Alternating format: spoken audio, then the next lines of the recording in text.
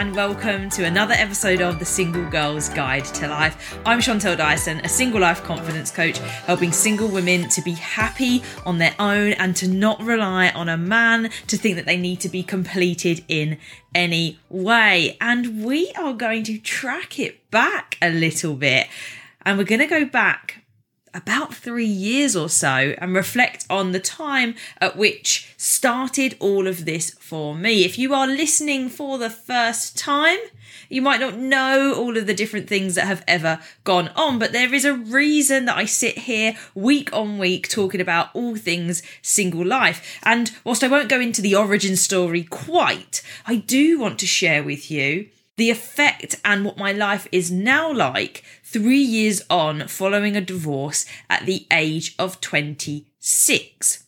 I have told the story or elements of the story before as to not realising what I'd really got myself into and feeling like I had followed this trajectory that you're meant to follow, inverted commas, that you're meant to tick off doing well at school, getting a good job, saving up enough and with a bit of help from family, buying a house and settling down with someone to create family life. And that story is often portrayed to a lot of us as to what's going to make us happy, what you should do, what it's like to be successful and how to set yourself up for the right things in life. But for me, it wasn't quite right. I had lots of those things. And whilst I wasn't incredibly obviously unhappy, I also wasn't particularly happy, and I was very indifferent about things, and it just didn't mean anything in particular. As I say though, that kind of element of things I have gone over before, and you can go back to some of the earlier podcast episodes, particularly to do with the quarter life crisis, because that to me was a clear example of a quarter life crisis. Any of those crisis points are points at which you question your situation and your identity within them. And you find that there is some sort of mitigating factor that limits you in some way. And they're very different to one another, these different life crises. You may have very much heard of the midlife crisis, one of the most famous ones that people talk about. And you might even think, am I going through an early midlife crisis? Possibly, or you might just be going through a quarter life crisis. And the difference between the two is very much that the midlife crisis is to do with all of the commitments that you are probably in. And it's often in the scenario of being tied down to a job, being locked into a house because you've got a family that rely on you. And that's the midlife crisis. And whilst there are similarities with what I just described in terms of that trajectory, obviously I don't have the family pressure of that. And yes, we decided to buy a house together, so I was in a long-term relationship and that was under question. The distinct difference about a quarter life crisis is that you are battling between what society says you should do versus what you should do. That's a very key bit. And there's two kind of elements to it, locked in or locked out. I was very much in a locked in because it is similar. I was in lots of commitment, whereas locked out is when you feel like you can't break into the thing that you're trying to get into. But as I say, a whole episode back, it's going to be early days, that one. It's going to be episode 1 to 8, I would say. And if I'd prepared better, then you'd know the number. But I haven't, because I am very much giving you a raw version of what it is that really sticks out to me most about the journey of the last 3 years and the experiences that I went through.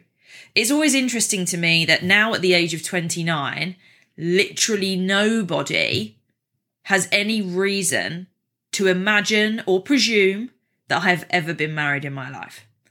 Getting divorced young sounds or can sound scary. It can be like, oh God, before the age of 30, like you've been married and you've been divorced. But ultimately, they're things that we worry about because we worry what other people will think. Actually, that status doesn't mean anything to me because you can put that you're divorced or you can put that you're single, and they're not untrue, either of those things. There's usually a point in dating where you bring up that you've been married before, and you might talk about your beliefs about marriage and your intentions for the future, and that's why that comes up at that natural point. It's not lying to not mention it at the very start. You don't need to walk in and go, by the way, I'm a divorced person. Some people may disagree with me on that and think that that's their entitlement to know the minute that you're swiping. I don't agree. I don't expect that from other people, but I have known other people tell me early on and feel a bit awkward about it, and that's okay.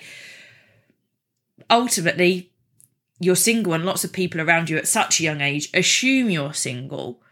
And so some of that stigma around being divorced isn't necessarily apparent for me. Obviously, I know that's happened. My family and the friends that were there at the time happened, but new friends don't know. I literally spent a summer with new people, whether it was at Tomorrowland, whether it was over working at festivals, being at festivals. Anyone that I met for the first time, unless I told them that story and some of my 20s, had no reason to assume otherwise. Just like you can't tell if someone's got any kind of partnership going on unless that conversation comes up. But why would they ever ask, have you been married before? Now, I appreciate it's very different when you have children. You may or may not have got married, but obviously there's then a very obvious other person that was at one point in your life, probably. Although we all know that there are circumstances where that's not true, and that's different. And so I haven't had to experience that so much, but I also don't shy away from it. I'm sat here talking about it on a podcast, and I do refer back to being divorced, and there are pictures around that exist of me in wedding dresses. There is one on my windowsill, literally opposite me as I record right now. It's me and my stepdad. My bouquet is framed downstairs in my bedroom. I don't hide this chapter of my life, and some would respond differently to that. But to me, it was a chapter. And one of the biggest things that I have changed in my life and my outlook on life over the past 3 years is the concept of looking at life as a chapter. And I don't just say this because Carol Vorderman said it in a clip I shared on social media the other week. I've shifted towards this over the last 3 years because a video I did very briefly the other day that got reposted was, thank you for coming to my TED Talk. And the spiel that I put with that trend was, it's better to be divorced before you're 30 than it is to stay with the wrong person. Because people do worry about, oh my God, I'm going to be one of those people that's divorced under 30. Like, I don't know anyone like that. So is that even a thing? And I mean, I definitely am, to my knowledge, the only person in all of my friendship group that is of my age that is divorced. Some of them aren't even married yet, so like there's not an option for them, but I'm very much the only one, and I don't know many under 30s that are divorced. So that is a scary thing. But I stand by what I said in that video, or the statement that I made alongside that trend, because it had got to a point where I could see that this life that involved this person was no longer the right person for me. Because a very flippant comment back would be, why don't you just marry the right person in the first place? And that, to me, is a harsh way of looking at things and unhelpful. It's also a little bit absolute. It believes and it works on this premise that there is a right person for you and that that person is right for you for your entire life. Well, we live on average to about the age of 80, 85 is something like the average. And that's a long time to keep somebody in your life. And this myth that exists around the idea of the one and having to stay together forever for something to be deemed successful or right is wrong. That person that I was with for 7 years was right for me for a majority of that time. We had a wonderful section in our early 20s and mid 20s. Depends on where you look at it. We hit some bumps in the road. We were 20-year-olds that were working stuff out. And no, I didn't get married with the intent of thinking I would get divorced ever, but not least that quickly. But I did, because they were some of the choices I made and they was based on some of the things that happened in that time. Was that person wrong for me? In the end, or at that age, yes. But at the age of 19, no. At the age of 20, no. At the age of 21, no. 22, no. 23, it's somewhere around 24 to 26. That started to go into question with different events that went on. But whether they're right for you for a little bit or right for you for a longer bit, this idea around the one and long-term lifetime investments in people is something that I question. And this is where the chapter model is much more effective. There is no other relationship or situation that we place on our life so heavily than the idea of finding someone in your mid-20s and expecting them to be there with you to the end of your time or their time. You don't look at jobs like that anymore. I don't know all the stats around it, but we know people don't start at 18 and stay till they're 68 like that anymore. There are going to be some. Everything I say is going to have a little, oh, but there's this person, oh, but there's that. I know that, but as a generalisation, pretty much not going to happen nowadays. Your friends don't often, unless you're very lucky, stay from the age of 5 through to 85. And if you do, you might get 1 or 2. So this isn't a common thing. Think about all of the friends that you've ever had in your life, all the people that you've met at parties, that you've had experiences with at school, at uni, at different job places. How many of them have stayed consistent and will stay consistent to the end versus the people that have managed to stay from a point and are still around? Like, what are the percentages of that based on all the interactions you've had? It sometimes makes me think that I really wish I hadn't cleared my social media out and had kept all my connections, as it were, just to be like, oh God, I only chat to 5 of these people a week. Yeah, I've got 3,000 friends on Facebook. And no. It is this, to me, ridiculous idea. It's fantasy for the most degree. And if you are one of those lucky people that gets to experience it, then yes, Lady Luck has come your way. Your cards were dealt very differently to ours or to anybody else's. And that's okay. But to strive for that and to see things as failures because they didn't last forever has been a shift that goes alongside this chapter element. Because your life does not get lived and stay the same exactly all day, every day, till the end of time, in your life, the things around you will change. I will not live in this house to the day that I die. It is a wonderful space. And if I do end up living in it till the day I die, so be it.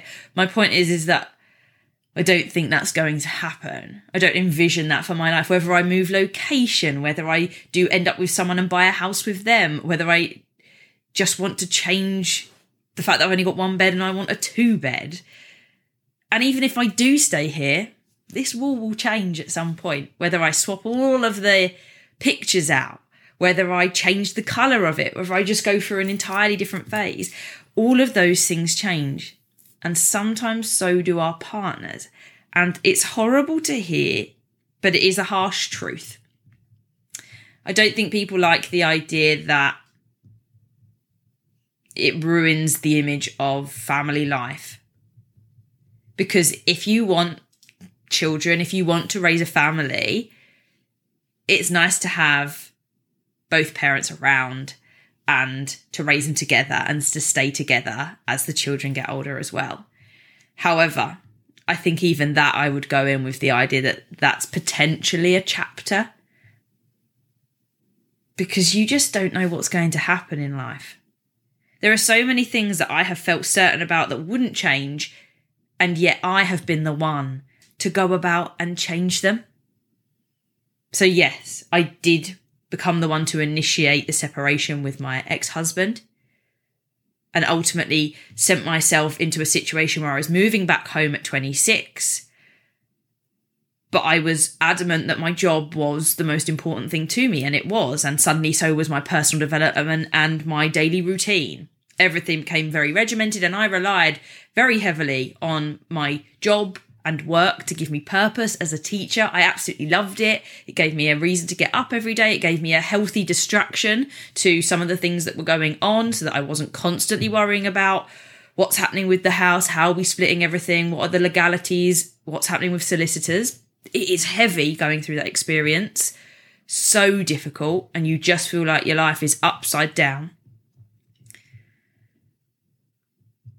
But in those times, I thought some other things wouldn't change ever. Yet here I am 3 years later and now 10 months, just under, into having quit my job as a teacher, because I also came to a realization that I loved elements of it, but it wasn't playing quite to the creativity that I wanted and autonomy. I was very much bound, like every teacher is, to a teaching timetable, and that constraint to me was becoming too much. If you compare what I imagine an office job to be like, maybe it doesn't have as much touch points with children and you don't have like the ownership of the classroom, you're given tasks to do. But I'd like to think, and I imagine that, say you get into work at 9 and leave at 5, like you can manage how some of that time is done. Yes, you might have a meeting you've got to go to, but between 9 and 10, you can get this task done if you want, or you could move it down to between 1 and 2 if that's where you prefer to do it. With teaching, you have to be there at particular times for usually 4 out of 5 hours a day. And that's if you haven't got a duty, and that's if you're not running a 5-period day anyway. It's very determined, obviously, by schedules. And I wanted to try something different, and it echoes some of the similarities and the desires that I had around my single life. I wanted to explore something else. I had been in that job for just over 7 years. Don't get me started on the 7-year itch, because there's 7 years appearing twice in my life there. And I don't know what the evidence is. I'm sure I've read up on it before. Anyway, we all have probably heard of the 7-year itch. Whether it's actually true or not, who knows? But there is this essence and this sense of wanting to know more about the different options I have in my life. I'm not completely detached from teaching. I still do supply teaching, and I absolutely love that. I've got 2 days that I know I'm in for. I know some of the lessons, and I do cover for others. Other teachers would cry at the idea of doing cover on a regular basis. I like the lack of certainty of what you're going to get. And sometimes I roll my eyes when I see that I've got the same class period 1 and period 3 for 2 different lessons. Sometimes it happens. But going through my divorce and taking the plunge with leaving became one of my strongest moves, and it proved to me that I could do scary things. Generally speaking, I had always stayed in this lane of doing the right thing and doing the thing that you probably should do. I went to a high-achieving all-girls school. It was very much driven on good behaviour, good grades. There's very little behavioural problems in a space like that. When I very much compare it to my teaching in state schools, you have a lot more to manage in schools with lots of different attitudes, backgrounds, and different genders in there.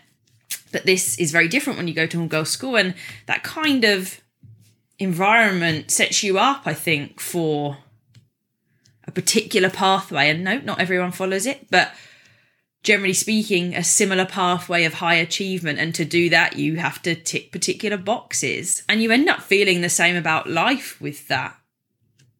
But I needed to explore more. I needed a bit more.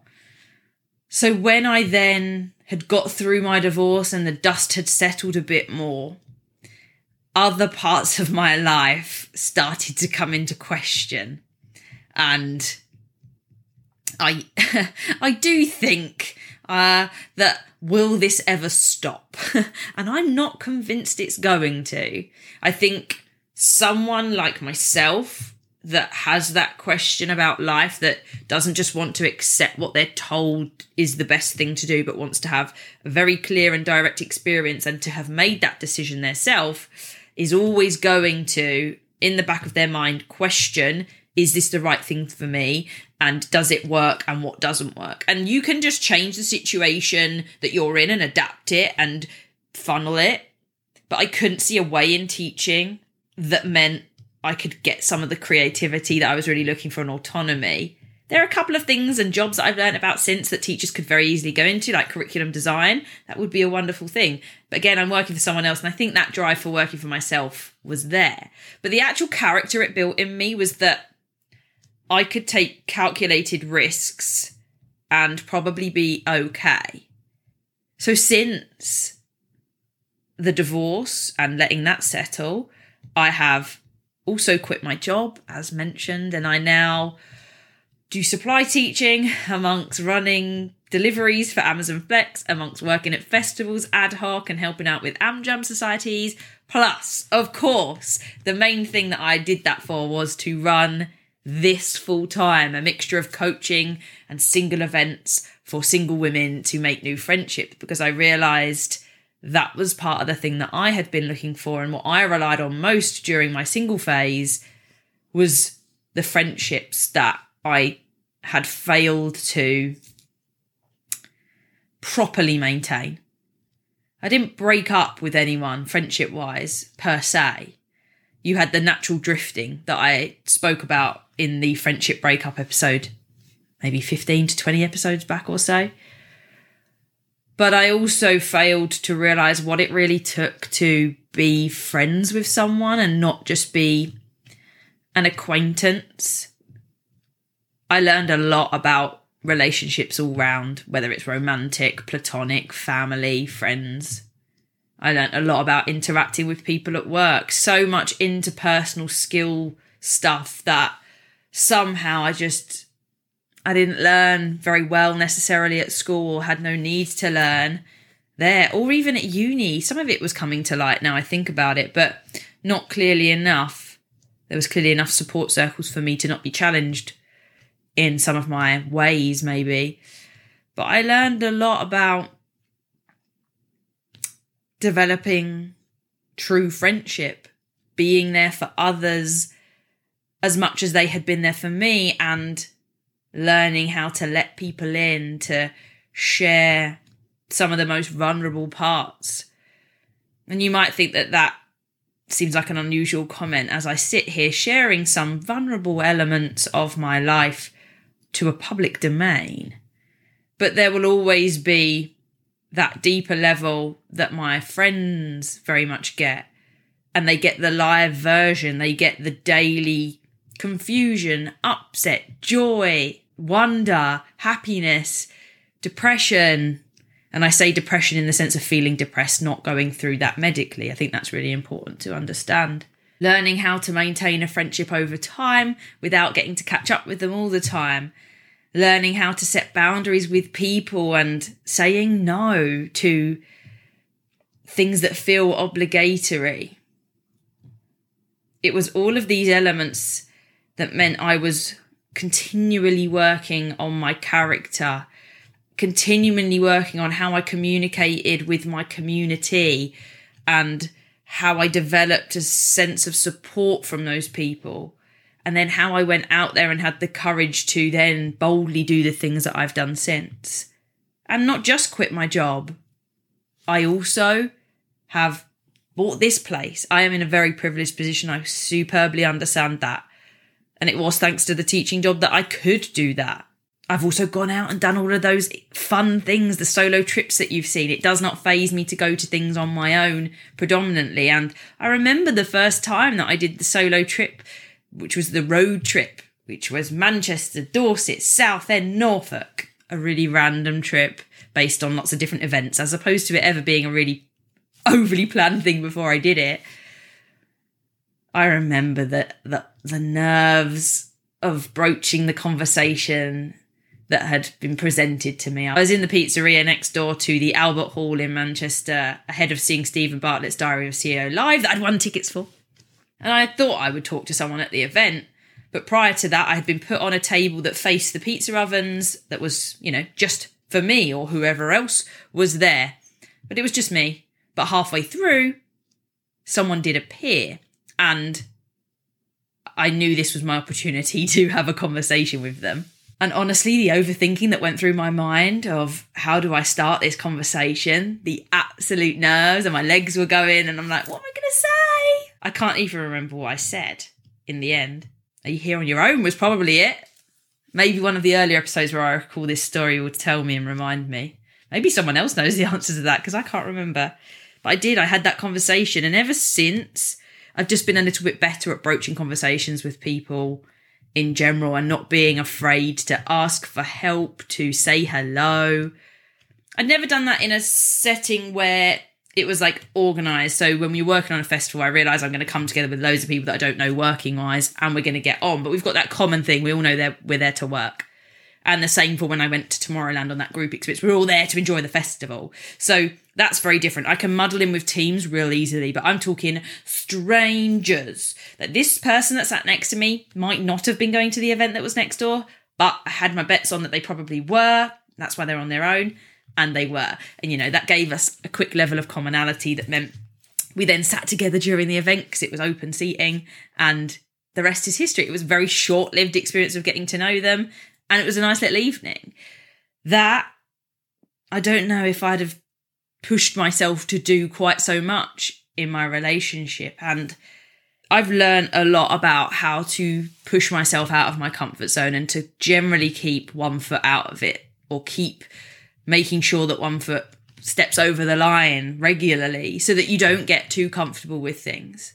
Being comfortable to me is almost a point of danger, where if you don't change things, someone else is or something else is gonna come along and change it for you. So you might as well keep yourself in a state of, well, I'll just change that up and I'll keep trying things that way and doing it. It's exciting to me to do it, and other people would freak out, but you realise that what's the worst that could happen? Like, I put myself out there in comfort zone of the Single Girls Club all the time. We try a different event. We go to a new venue. Manchester didn't work the first time. People could have looked at that and said, you've got egg on your face, you've made a fool of yourself, why would you try and go to a different venue too soon? And all I keep getting told is that you guys want the Single Girls Club in more places. And I'm like, I don't know. I clearly didn't get something right. I clearly didn't do something quite the right way that got people's attention. And we know that there was a very quick turnaround for that. So I went, okay, I'm going again. We're going to do it. And okay, if this keeps happening, then I've got to really look at why it's not happening really specifically, and maybe it isn't right. But as I thought, it did go better. It had a longer run up. We did different techniques to get people to know about it. And voila, we had 15 people at the first Manchester event. And the second one, the new second one, is about to go ahead at the end of November. It's all about learning. And I touched on this a second ago when I spoke about the fact that I had learnt so much about interpersonal relationships. But the other thing that I learnt so much about during this time was about relationships. I don't think I'm an expert, but compared to where I was at the start, I'm an expert. I'm an expert compared to the 26-year-old Chantel that didn't have a bloody clue, really.